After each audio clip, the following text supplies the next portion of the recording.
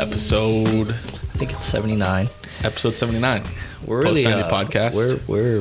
We're producing. We are kicking these things out, like we said. It's like midweeks, multiple episodes a week. I mean, this one with the Cincinnati game, it obviously just ended, and I think people are probably going to hear this the morning of Thursday, a little bit before we are going to be traveling. Embarking on a journey, 12 hours down to North Carolina to see this NYCFC team play at Charlotte. So you can imagine... minus Chanel, minus Acevedo. Minus Thiago Martins. Yeah. Right when you get everybody back, you lose everyone again. So, yeah. I mean, we could just get right into it. My thought with that stuff is like, maybe, I mean, I would like to see Keaton get some minutes today if it meant that he may be able to start for Charlotte. But like, hey, maybe Acevedo's out and Keaton is plugged in as a starter, and like that Acevedo being gone isn't really an issue. Right. But no minutes from Keaton. I don't think it was. I don't know. I mean, he is attacking. I think it could have been a situation to see Keaton come in and try to spark something, but maybe it was more of like a vibe team sheet thing as opposed to like he actually is ready to go at all. No, I think it was just a flow of the game type of thing. I think you'd prefer Keaton earlier on. But yeah, I would have wanted him to get some minutes, but I think once it got down to 10 men, there was just no way. There's no way that it was going to be him coming on the field, which was a bummer because I feel like we could have used him. And the dangerous thing is I don't want this to force him back next week if he's not ready. Right. Yeah, exactly. I mean, like, that would just be... I would rather, like, lose the Charlotte game than force Keaton back and have something happen, honestly. Yeah. No, I think we could probably... I mean, we're down 2 center backs, so, we're probably reverting... Back to Tavon or... Acevedo at right back, Tavon center back. Yeah, I'm not sure what... Or Acevedo can't play. We just said that. Yeah. I mean, this is horrible. It's going to be Zelalem and Maxi probably in the midfield. This is hopefully horrible. A Keaton, but I think it might be like a 3-3 hella attacker type thing. Mm-hmm. I don't know. The thing that sucks was I think obviously everybody should have been happy with this weird formation that I don't think we've seen before really from us. Definitely. More in the beginning of the season. Beginning of the season and when Nick Cushing, I think I might be confusing beginning of the season with when Nick Cushing started, because that was definitely a formation that we used to attack like Sounders, those type of teams, and it was kind of successful. So when I saw that come up again, I was excited for it because I remembered what it had done for us in the past. Yeah, well, when we can force so many of our attackers to be in a compact space, and I think we have guys that like to find and take space. I mean, I think one thing that's great is there's clearly at this point no lack of confidence yet from the players. We saw, Acevedo pulls up, Collins pulls up, Tavon. I mean, Santi, Maxi, everybody's doing it every game. So you just want it to good. Find the net. Mm-hmm. And Tavon, speaking about him, I mean, he had his best game in terms of delivery. He was unlucky, I think, not to have a second assist to Gabby. But arguably one of his best games ever. I was going to mention that at the beginning because I thought that we might just go straight into the negative. Yeah. So I was going to just mention like one of the biggest positives from this game was Tavon doing that.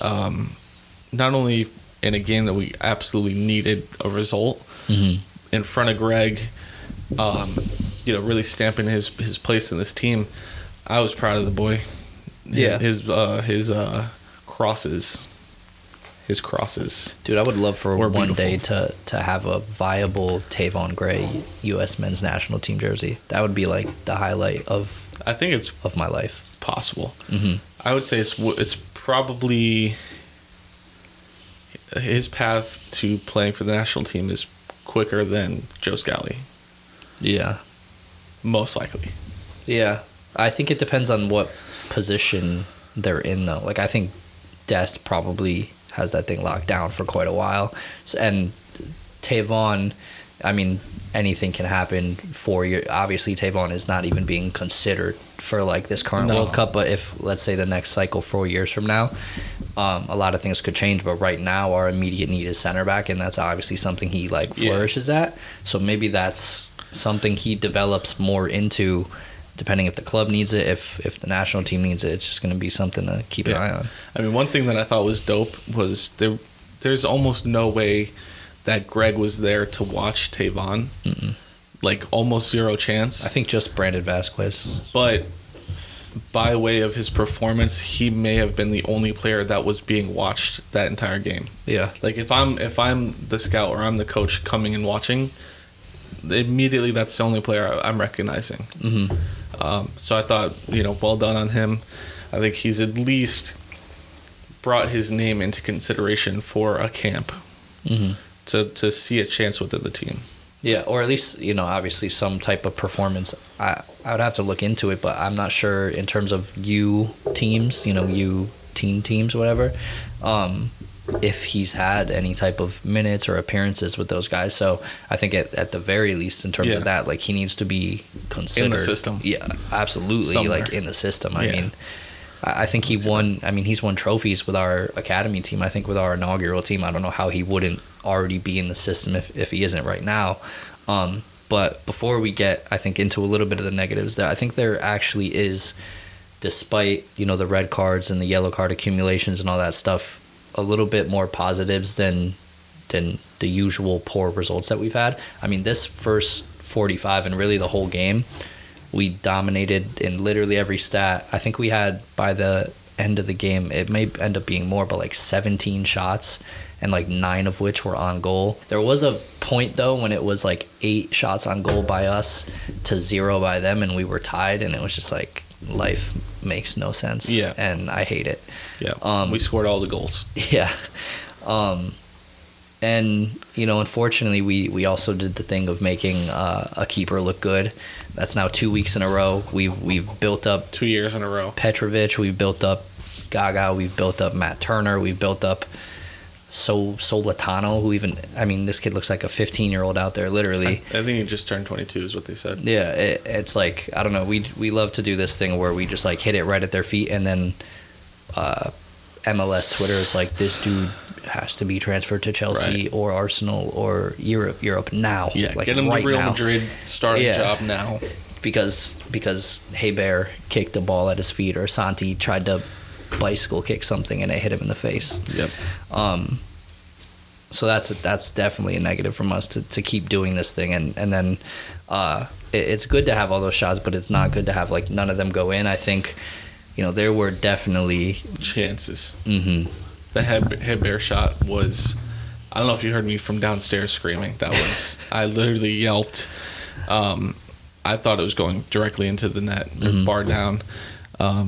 I thought that was a great chance. I thought, towards the end though, we were just too tired, and I think the results, not to be a Jurgen Klopp or Liverpool, trash excuses, but these constant that one's for Matt. Yeah, these constant games are just wearing down on the guys, and it's like I think I was ranting the other day just about how dumb it is that we're rushing this schedule this year, just because we wanted to be, at the beginning of MLS, we wanted to be different, and we wanted to have this off schedule, and now it's forcing us to not have an international break in the middle of our league. It's now forced the league to finish before a certain date and put these guys through the ringer. I just don't think it's fair to the athlete. I mean, and on top of that, I guess you get punished for being good, but we had all the CCL stuff early that hurt us, and I think the reason why we even had the DC game that obviously went poor for us was because that was rescheduled from back then. And obviously we talked about this whenever we talked about rescheduling matches, is like, if our team played the DC team at the time, no Wayne Rooney as the manager, no Benteke, Tati still on the team, Collins Keaton healthy, Collins healthy, Dyla's still managing. Like, that's our game in the hand that becomes the 3 points that every episode we sat here, like, that game in a hand will equal 3. And then unfortunately it didn't become that. Because we were almost conditioned at a point. I was thinking too earlier today, I was like, dang, it kind of sucks that we haven't been to any games this season. Mm-hmm. And then it clicked to me. I'm like, dude, we've been to a couple. We've been to a few. A lot. But it's just the fact that this team seems so insanely different right now that It at almost that feels point, like a new season. it feels like an entirely different season, an entirely different team. Yeah. And that's from losing Dyla, losing Tati, having these guys injured. And, it was like a weird realization that this is a completely different team than what we saw. And I thought today was going to be a completely different day. I mean, I tweeted it it's been like for 4 or 5 games. It's like, oh man, like not the typical feeling as like a fan, like being excited for your team to play. Like football is back, like feeling that excitement of right. like when something that you really love and feel passionate about is coming up. But it's been like 4 or 5 games where like you're kind of dreading it. Like with New England, I was like, obviously we're getting stomped. And with all the results that are going on, for whatever reason, I don't know what it was, I just felt good about this one, and like I was hyped. It being Cincy. I guess it was Cincy, and it was finally back home after this away stretch. But like I felt like 100% it was going to be a 3 points, and it just didn't turn out that way. I would argue, and not to go too deep just for the sake of time, I would argue that the draw may even just be better for the team mentally to go forward and go on some type of run. Even if, Charlotte's a draw and we get a, win here. At least a draw. Something like that. It's got to be at least bare a draw. minimum. Yeah. But to have the team look at it and go, we were almost there.